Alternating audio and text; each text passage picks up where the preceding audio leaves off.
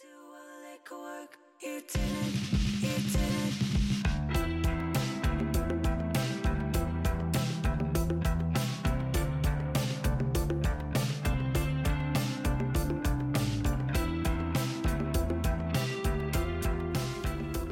This is Debutiful, a podcast that helps readers discover debut authors through in-depth conversations about books, culture, and life. To discover more debut authors, please visit debutiful.net and follow Debutiful on all social medias at Debutiful. Today's guest attended Duke University on a football scholarship. That's right, we have a writer who has played football at a collegiate level. He is also the editor of the new column Music for Desks at Epiphany Magazine. He is a finalist for the Center for Fiction's first novel prize. I'm of course talking about Corey Sobel, whose novel The Red Shirt is out now. Hey Corey, how's it going? You're over in New York, right? Yes, in Brooklyn. How's it going over there now? I know it was kind of touch and go for a while with COVID and everything.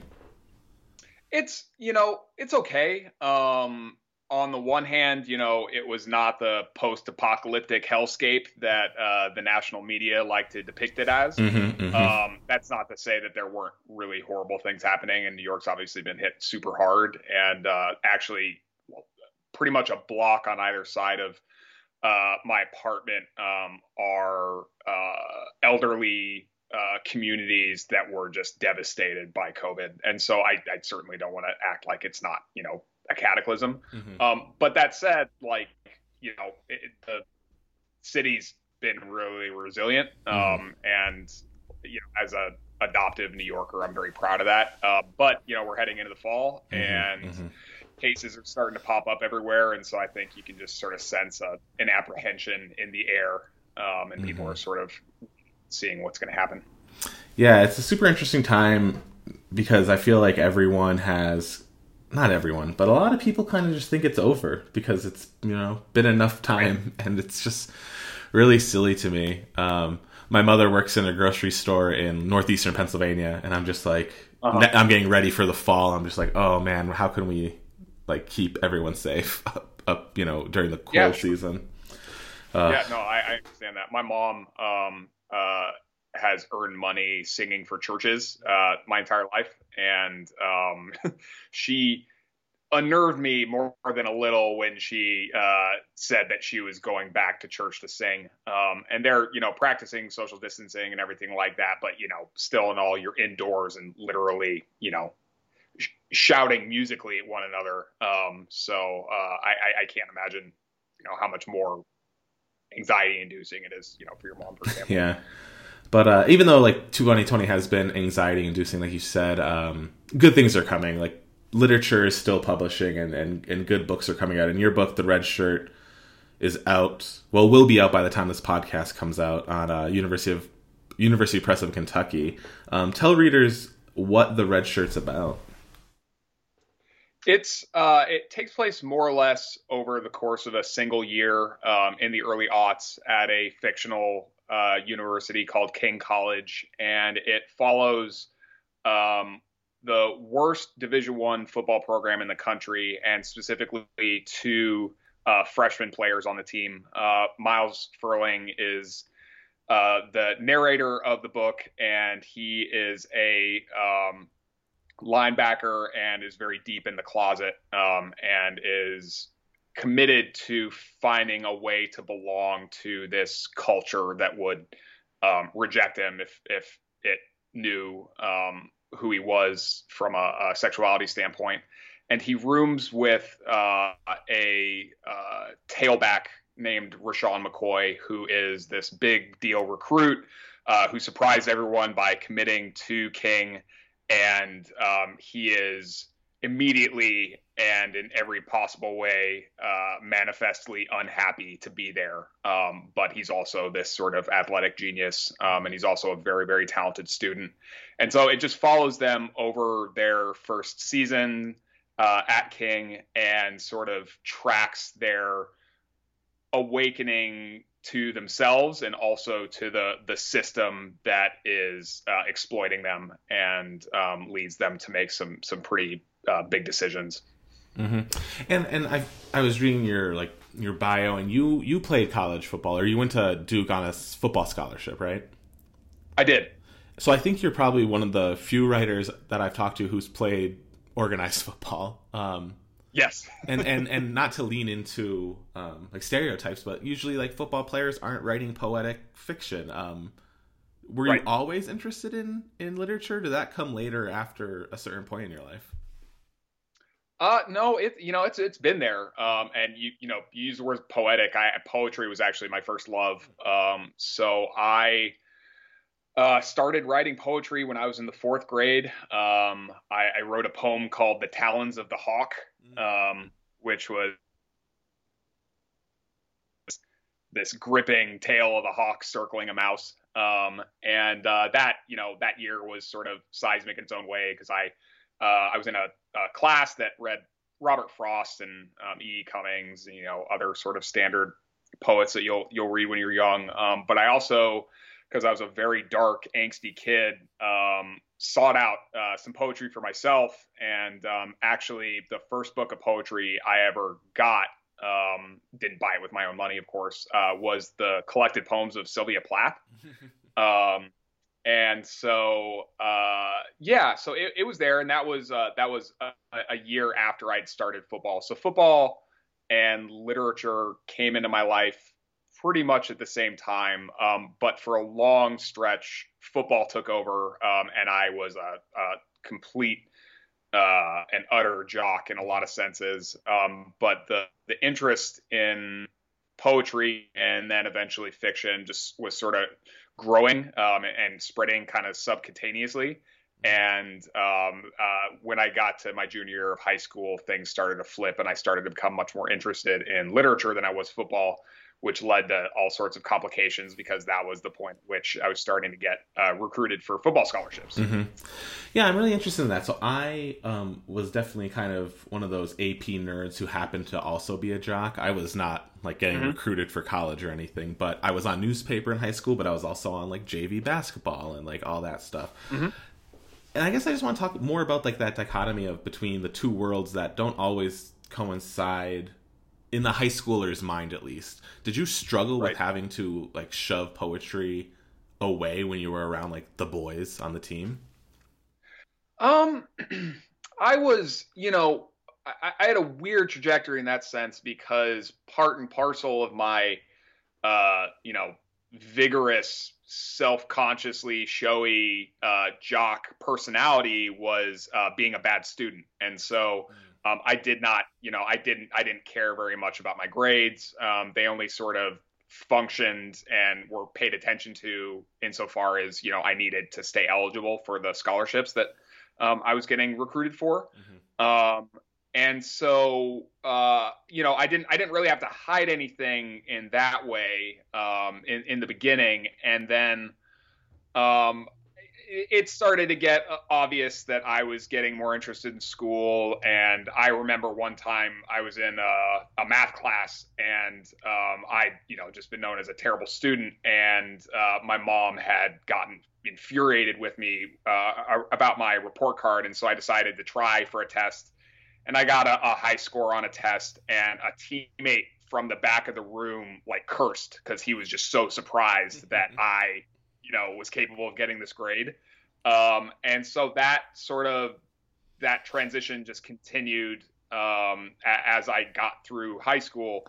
And by the point when I knew that I wanted to write books and specifically wanted to write fiction, literature became a kind of way to, again, very self-consciously and showily sort of separate myself from the football community. Mm-hmm. And so I was, and I give this trait to Rashawn in the book, I read books of poetry in the locker room before games. Mm-hmm. And I would get annoyed with people if they interrupted me while I was, trying to understand Ulysses, before a film meeting and that kind of stuff.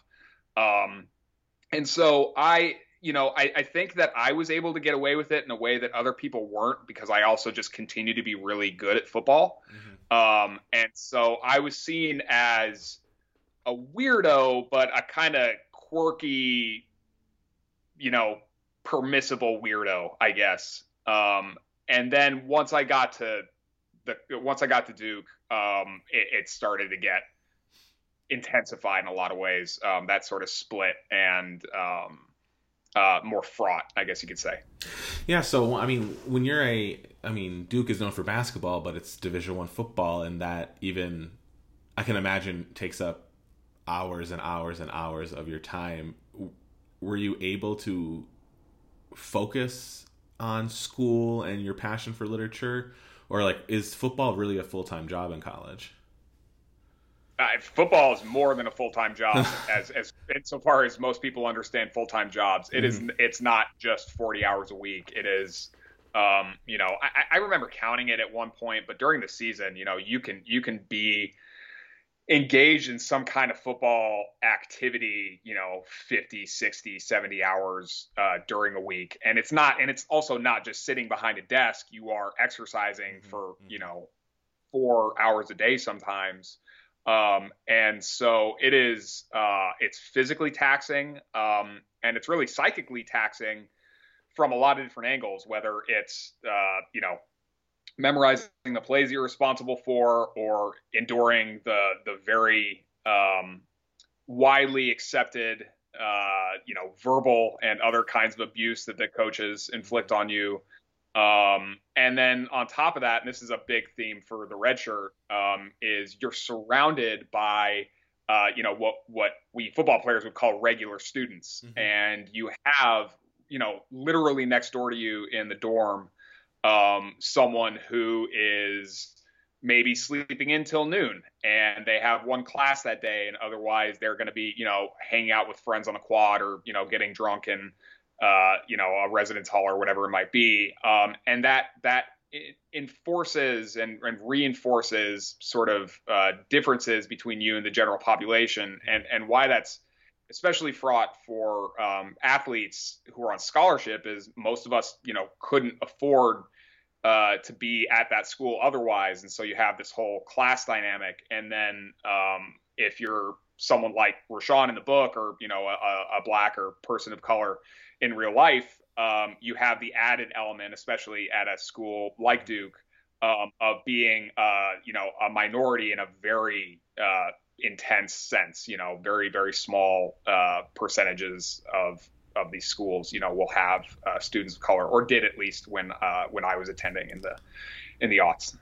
Yeah, and that's what I found really interesting about the book, is that you really lean into like the realism of what football is like, as opposed to writing it like it's some mythical fantasy that regular students might think it is. I remember in college, I went to Arizona State, so it's like, a state school, but it, had a decent football program at the time, or I don't know if it was decent. I actually don't care. But that's Division I, yeah. So, Pac-12. So Pac-12, and I had in my math, like my sophomore math class, whatever it was, there was a football player who, like, you could just tell didn't care, and like the teacher also knew he didn't care. And I found it interesting because in high school, that's like a reoccurring thing, like, oh, let the jocks pass and they'll play and we'll do well. But I was kind of shocked to see it in college. Did you see that? Like, did you see like your teammates getting preferential treatment in classes? Is that a thing? Am I crazy? It can be a thing. I mean, I would sort of stay with that image of the player who didn't care in class, and the book sort of interrogates that observation that is very fair on the one hand, but if you sort of bear down on it and ask, okay, why might they be indifferent? Why might they seem unengaged? Part of it is there's a chance that they've been up since 4 a.m. Sure.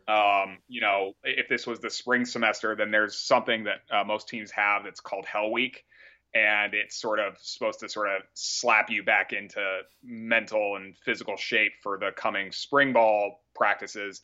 And so what they do is you have to get to the football building by about 4 or 5 in the morning, and you have the most horrendously difficult workouts for about an hour and a half. And, then you're up and you're going to class, and so you've got this sort of physical element of it. Another element of it is that For example, at Duke, I heard an academic advisor for the team say that something like a quarter or a half of my class, of the freshman class, was reading at a fourth grade level. And so you have kids who a lot of them come from, substandard school districts, and have just a lot of different responsibilities competing for their time and attention, and they're not prepared to be college students and to be taking, I don't know what class you were in, but if they have to take an English requirement, or if they have to take a statistics class or whatever it is, they might not have the sort of basic tools that would allow them to engage. And so what happens is, you can try and you can hustle in those classes, and lots and lots of football players do. But there's also, I think kids can also feel defeated, or can know that they have a community that will understand where they're coming from and understand their priorities. And so it would make sense that they're not necessarily going to be engaged. And so there's, that said, and there are players, like this in my book. There are also just players who were just lazy, or who, think they can sort of coast by. But what really, to get to your question, what I experienced and what really interested me about this book, and writing this specific story, is that you have kids who are that ill prepared, who are also in a very rigorous academic environment. And so, that's it. It turns into sort of what coping strategies do you need to take? And often what happens, like you said, players will all gravitate toward the same easy classes, and they will, get help in both, okay and not okay ways to get their assignments done. But again, it's sort of, it's true. And I wouldn't want to take away the agency of individual players, and this is, and they need to sort of start taking responsibility for their actions and their decisions. But at the same time, there are systemic pressures that are being brought to bear on them, that make it a sort of practical choice to get through these classes, to endure them, to pass them, so that they can deal with, all the other things that they've got going on. So I don't know if that's I certainly don't want to sound defensive or anything like that. But it's when you see someone, a jock slumping down in their chair, it could be because they're lazy. But there's a chance that there are a lot of other things going on, in the same way that there is for any student who's, sort of dealing with the college grind. Yeah, and I think that's important. And the reason I'm focusing so much on your perspective of the college football experience is because obviously you pulled from it, you pulled from it to create the Red Shirt. And a lot of what we were talking about your experience, about real life experience, you do write about. It's thematically consistent throughout the book. Right. And so I guess with the Red Shirt, so you were at Duke in the mid 2000s. The Red Shirt is coming out in 2020. When did the Red Shirt kind of start percolating with you as a writer? I mean, in a way, while I was experiencing what I was experiencing at Duke, I knew at that point that I wanted to be a novelist. My love for poetry remains, but I knew that specifically what I wanted to try was writing prose. And so, I knew that I wanted to write about this culture that has not gotten a lot of representation in serious literary fiction, and I knew that it was just as deserving of the fictional treatment as any other subject was. And then I think what gave it urgency eventually was that I had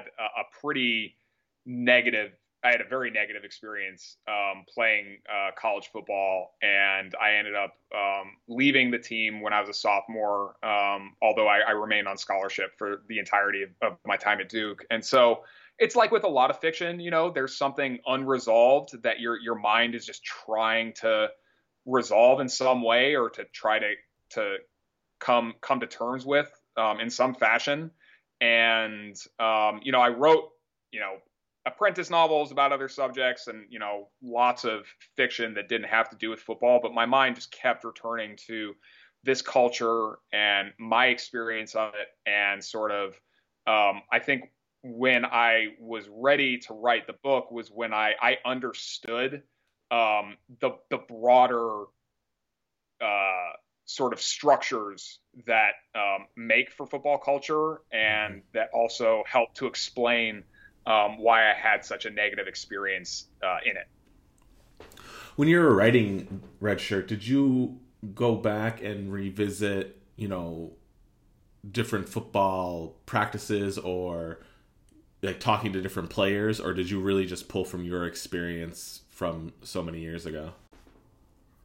Oh, I didn't. I mean, I didn't need to do any research Sure. as far as the football side of it went. And that's, part of that's, I'd been playing since I was 8, and I was raised in a fanatical football family. And the game's in me and is a very fundamental part of me. And so, in that respect, like I didn't, I think part of, to go back to the previous question, why I wrote it in part was because it's so present in me still, and I've watched maybe 1 or 2 football games in the last, I don't know, 15 years or something like that. Yeah. And so like, it's not a regular feature of my life now, but it is just this sort of bedrock of my personality. And so when I was ready to write about it, like all of the football scenes were very much at hand. Mm-hmm. And I did research for other parts of the book, obviously, but like with the football part, like the problem with the first draft was it was too much football, and it was too big, and it was too long, with all the details that were just ready to be taken up by me. Sure. Yeah, I guess I was just asking because with that bad experience and leaving the team, I was curious if it triggered anything, or I guess did writing this, I know like you were looking for answers, were there triggers where you're just like, God, I'm glad I left the football world, or was it more cathartic in a way? I wish it was cathartic. The game and my experience with it and its continued omnipresence in the culture, really, not to sound too melodramatic, but it really does haunt me. So if there's a trigger, that trigger is constantly sort of being depressed. And so it's always there. And I'm always sort of feeling those feelings. And so, again, like to the point of catharsis or kind of expelling it, like I don't think it can ever go anywhere. I certainly, when the book was done, I sort of pulled back and, read, the galley, I guess it would have been. And I recognized the anger and pain in it as my own. And so, whatever magic fiction, provides for writers, like that happened. But that's not to say that anything was solved or even really changed in any fundamental way. If anything, I'm just making my experience available for others, and hopefully compelling enough that they sort of can feel it themselves. Mm-hmm. And with going back to like when you were starting to create the Red Shirt, I know like you were thinking about it for a long time. When did Miles and Rayshawn become the characters that you were going to focus on? They were there from pretty much the beginning. I knew that I wanted a white player and a black player. Mm-hmm. And I knew that they would both end up rebelling against the game in some way. And so the work was in sort of figuring out the motivations behind and then the contours of their rebellions. And so Miles started out as queer, but his sexuality was very kind of latent in a lot of ways in early drafts, and I hadn't quite gotten my head around, how that could be a way of clarifying the stakes for him. And then eventually it became clear that if his sexual identity was foremost for him as a player, that could create the sort of momentum that he needed for the story.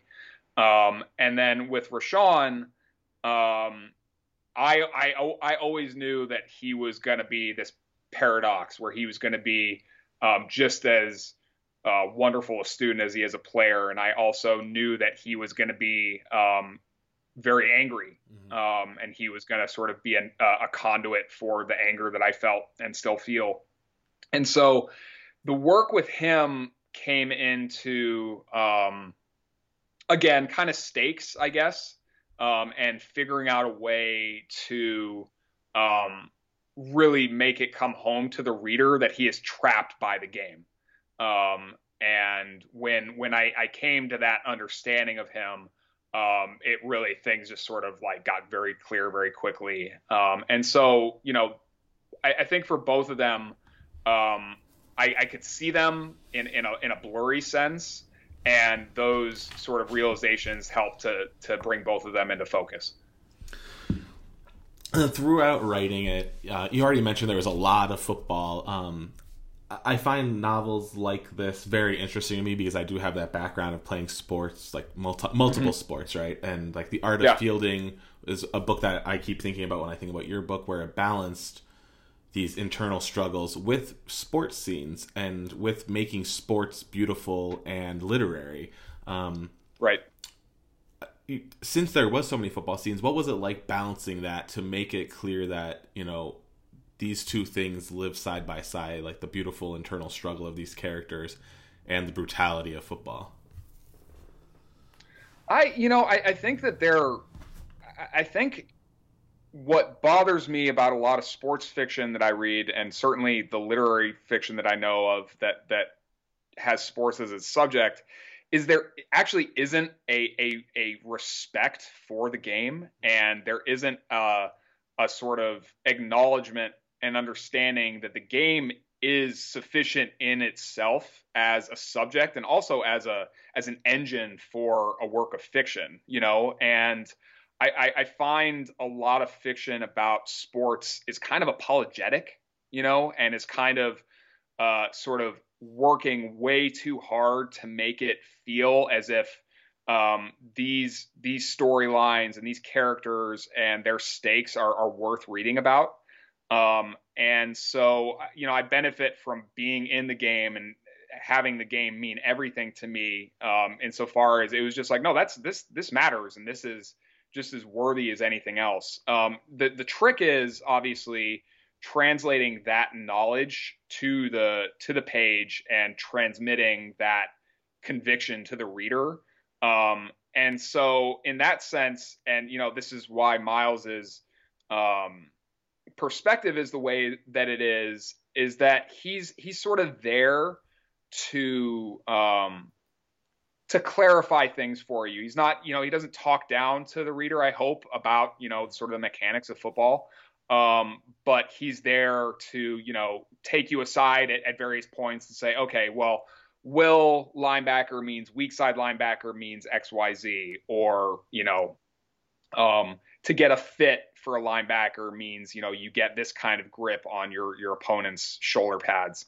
But ultimately, I think that if you look at football drills, if you look at games, anything like that, like they have their own inherent sort of dramatic structure to them, and so what kind of baffles me is that there isn't more serious fiction about sports, because they give you so much to work with as far as arcs and terminology. I mean, my God, like football is as linguistically rich as any subculture that exists. And I would think that would just be sort of a playground for writers. But what factors in and made writing this tricky in any number of ways and has led to, the responses some people have had when they've heard that I'm writing a football novel is that there's just a basic prejudice against the game and against the culture that a lot of people, at least a lot of people who read novels, have. And it's an unexamined prejudice, as that's probably like the definition of prejudice in a lot of ways. But there is just this sort of knee-jerk assumption that, oh no, this can't actually fill a whole book, or no, this can't actually be as interesting as, seeing a young literary woman, walking around Fort Greene and, considering whether she should buy kale or Swiss chard or whatever it might be. And that's a very wonderful subject in and of itself. But there's this sort of, there is this bias that a lot of people have against the game. And if you can work past that, and if you can just sort of respect the game for what it is, the beauty comes out of the game. You don't have to overlay anything. And I'm really suspicious of sports novels that, go out of their way to say that sports are art or that sports are XYZ, because that indicates that, in order to make you respect what I'm doing, I have to compare it to something that I know is respected. And the thing in and of itself is everything and contains everything that you would want, as far as a fictional experience, I think. Mm-hmm. Yeah. Sorry, I'm obviously a little little convicted about this point. No, and it makes sense, and I love to hear it, because I feel like I've talked to many writers for the past few years, and especially since I started this Stay Beautiful project, and I haven't talked to a writer who's written a book like your book, because you're right, there aren't many quote unquote sports books that are taken seriously. Right. And yours is it needs to be, because it's good. And I'm saying that, but it's also a finalist for the Center for Fiction First Novel Prize.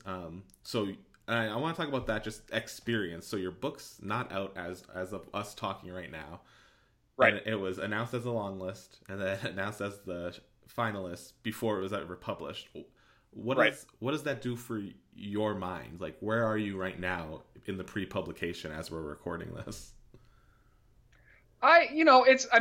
Prizes are so, I've thought about how passive an experience it is. Mm-hmm. And, usually when you're in passive experiences, something that happens to you is bad. And you're sort of scrambling around to try to make sense of why, you are being subjected to whatever the bad thing is. And so it's kind of interesting to be in an experience where it's it's the equivalent of kind of walking down the street and some stranger walking up to you and just patting your back and be like, you look really handsome today.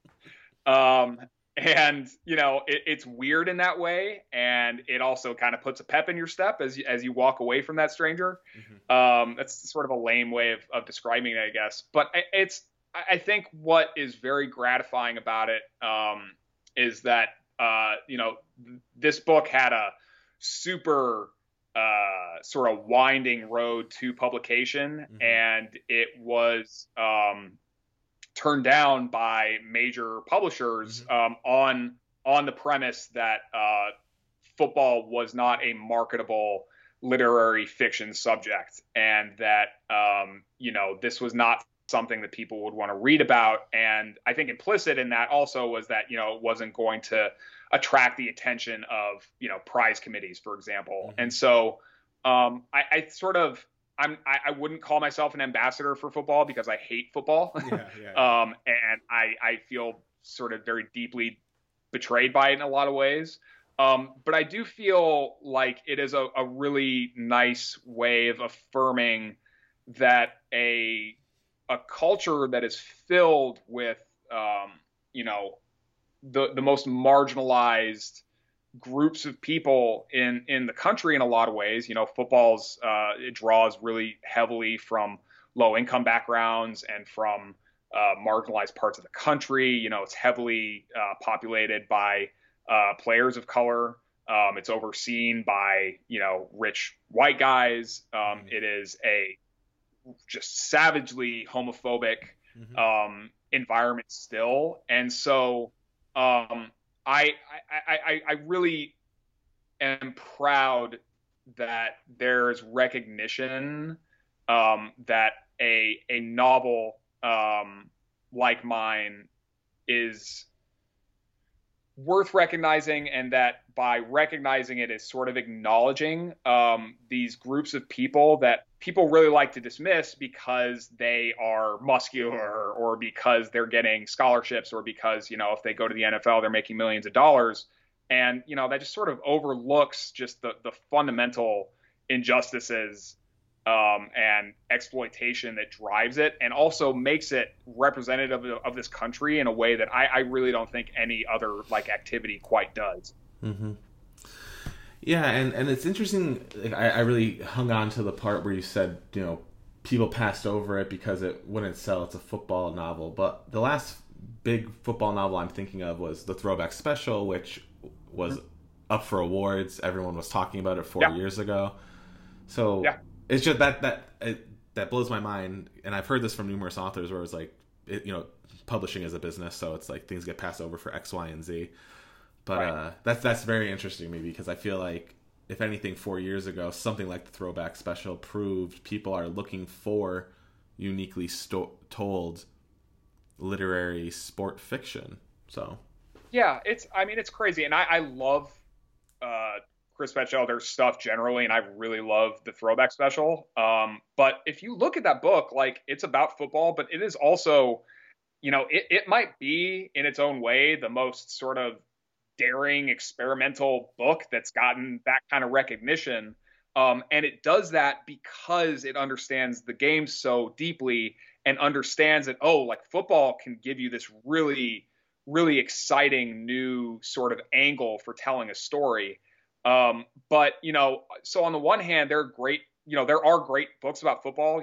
Billy Lynn's Long Halftime Walk was sort of the big football book that came before that. A Fan's Notes is one of the best American novels, I think, that's been written, in the last 75 years or something like that. But if you just, tally it up, there are so few books about football that have been allowed to sort of get past the gates. And I don't see that changing. And it's, it's different for something like baseball. You brought up Art of Fielding, literary baseball novels are a genre, and they're seen as sort of a bankable entity in the publishing world. And I think that because football is perceived as so anti-literary and is frankly despised by a lot of people in the literary world, that it's just sort of led to that. And I think, and I want to say that I understand why. I think a lot of people who are in publishing might have, left small towns where football was everything, or might have been, picked on by football players, or might, be disgusted by the concussion scandals and the domestic violence scandals and everything else. And so I understand the animus toward, against the game in a lot of ways. But to my mind, and maybe this is just because I'm a sort of dark person myself, the darker those feelings are, the more sort of urgently appropriate it is for something like fiction. So yeah, I feel like people, I forgot about just, there's so many literary baseball novels, and as you said, I was just running through all the ones I've read because baseball is my favorite sport. But it just reminds me of that George Carlin joke from years and decades ago, right? Baseball's fun and beautiful. You play in a field, and football's mean and angry, and it's on the gridiron. And yes, it's always been in the American subconscious. Sorry, but baseball's okay for upper class white people to like, and football is in a way not, almost, I don't know. Yes. Yeah, no, I actually think there's a very serious class element to it, and also a racial element to it. And I'm not saying that anyone who doesn't want to read a football novel is classist or racist per se, but what I find baffling, but also understandable, I guess, is with baseball, and baseball has its, all sorts of problems itself, and obviously, feeds upon, marginalized communities both in the United States and then also, in Latin America, for example. But baseball, there's just something. You're right. It's sort of embedded in the American consciousness in this sort of like hazy nostalgia that writers, very justifiably take advantage of, but that football has never been given. Football, like I was thinking about this. Actually, I've written an essay about this. But if you think about the earliest images that people associate with football, it is black and white images of galoots missing teeth, covered in mud, who are standing on sidelines or who are brutalizing one another. And so it's just like, it makes a lot of sense why baseball would be seen as bankable in a way that football isn't. But again, like, why wouldn't you want something that's violent and dark and that, that partakes of all these other parts of the sort of American psyche? I frankly just don't understand it. No, and I'm with you 100%. It makes perfect sense for the type of literature I like, that football would be involved, because there's a lot going on. There is a seedy underground of football that hasn't been explored. And I just want to, I know like I only have a few more minutes with you, but I want to transition to just your writing in general. I know you have the Music for Desks at Epiphany Literary Journal. You started that column. I guess just tell me more about that. I'm curious. I'm on it, and I just would love readers to hear more about that and what you're going to do with it. So I should say I didn't start it. Rachel Lyon, the editor in chief of Epiphany, had the idea, and I was having dinner with her and her husband and my wife months ago, and music came up. And I don't have hobbies per se. Like I read fiction and then I write fiction. I walk my dog, and I hang out with my wife, and then I work my day job, and that's pretty much it. But I'm an obsessive music listener, and music came up during that conversation. And Rachel mentioned that she was thinking about, a column about what writers listen to, what music they listen to while they write, sort of how it interacts with the writing process and how it influences whatever they produce. And so she asked me to write a column for it. And then she ended up asking me to take over the whole series. And so, the premise is essentially, there is a tendency among a lot of writers to listen to something while they're working that can either block out the world or can sort of induce, the fiction writing state. And so it's more just sort of, how can we take these two seemingly very, very different artistic forms and hold them up to one another, and sort of what does that comparison generate, and what insights can it give us into what music does for us as artists, and also like how writing can help to sort of make concrete like by definition sort of, ethereal experience. And so it's just, writing about things you listen to, and then sort of meditating on why you listen to them, and then what the listening does to you as an artist. For sure. And I'm really drawn to that. Excuse me. I'm really drawn to that. After college, after I graduated, I ended up writing for like a music pop culture magazine website, and music was what I thought I would be writing about in my adult life. And then I refound literature, and then I'm obsessing over it. And then with Rachel Lyon, actually, I interviewed her in 2018 when her book came out, Self-Portrait with Boy, for Electric Literature. And when I was launching Day Beautiful, I realized I needed some content before I started pitching publicists, because they're like, why would you be telling me about this website that has nothing? And Rachel and I emailed back and forth for our interview, so I had her email, and I very unprofessionally reached out to her saying, hey, I'm starting this new website. Would you be interested in answering 5 simple questions?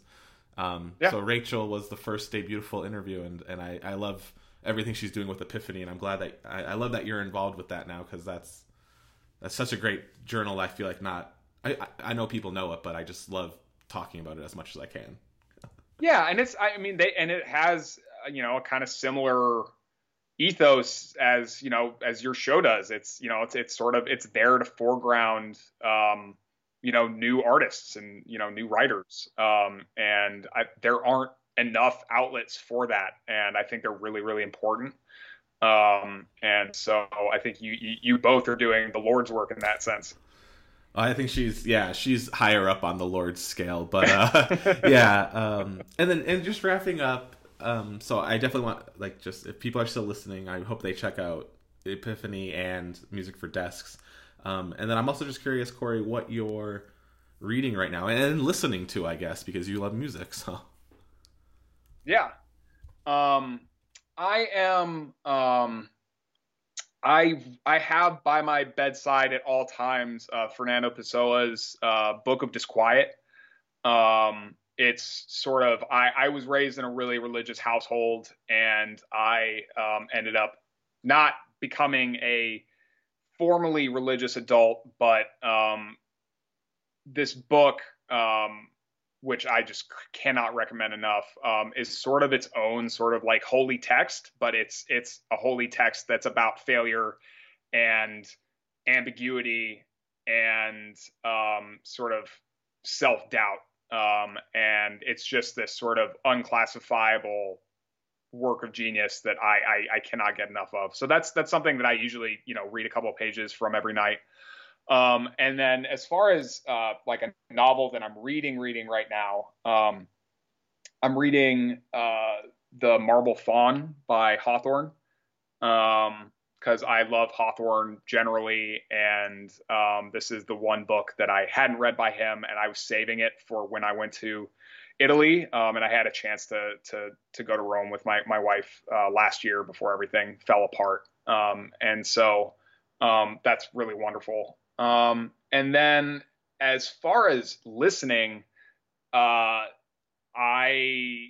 am very excited because today actually is the release day of it's kind of a one-man project called North Americans.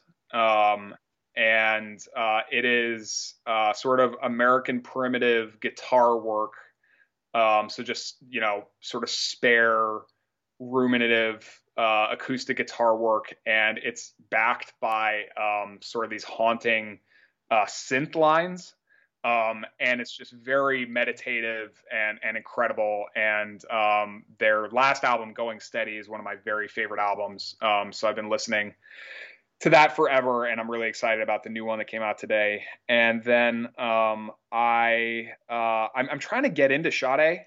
Like there's, they, I guess, have had this sort of big critical rehabilitation over the last couple decades. And so like I'm just sort of fascinated by why I can't get into their music. And so I just keep stubbornly listening to it, and trying to figure out like what I do love about it. Because I love like 80s music. Like Prince is one of my very favorite artists. But there's also just this sort of like, there's an earnestness to Sade that I'm trying to figure out why it pushes me away so much. I guess, and I've got, a bunch of other things sort of hanging around that I pick up and flip through, but those are probably the big things that I'm reading and listening to right now. Thank you so much for Corey Sobel for joining us on the podcast today. You can visit him at his website, which is Corey-Sobel, so Corey-Sobel.com, Corey-Sobel, whatever you like to call it. Please check him out. The red shirt's available now, and good luck to him and all the Center for Fiction First Novel Prize finalists. A very special thank you to my friend Raquel, who is letting me use music from her brand new music project, Rocky Collin. As always, you can find me at daybeautiful.net. All of the social media is at daybeautiful. Please subscribe to the podcast and keep checking out the website for more interviews and book recommendations. I hope everyone's staying safe out there. Until next time, I'm Adam, this is Day Beautiful, and you're all beautiful.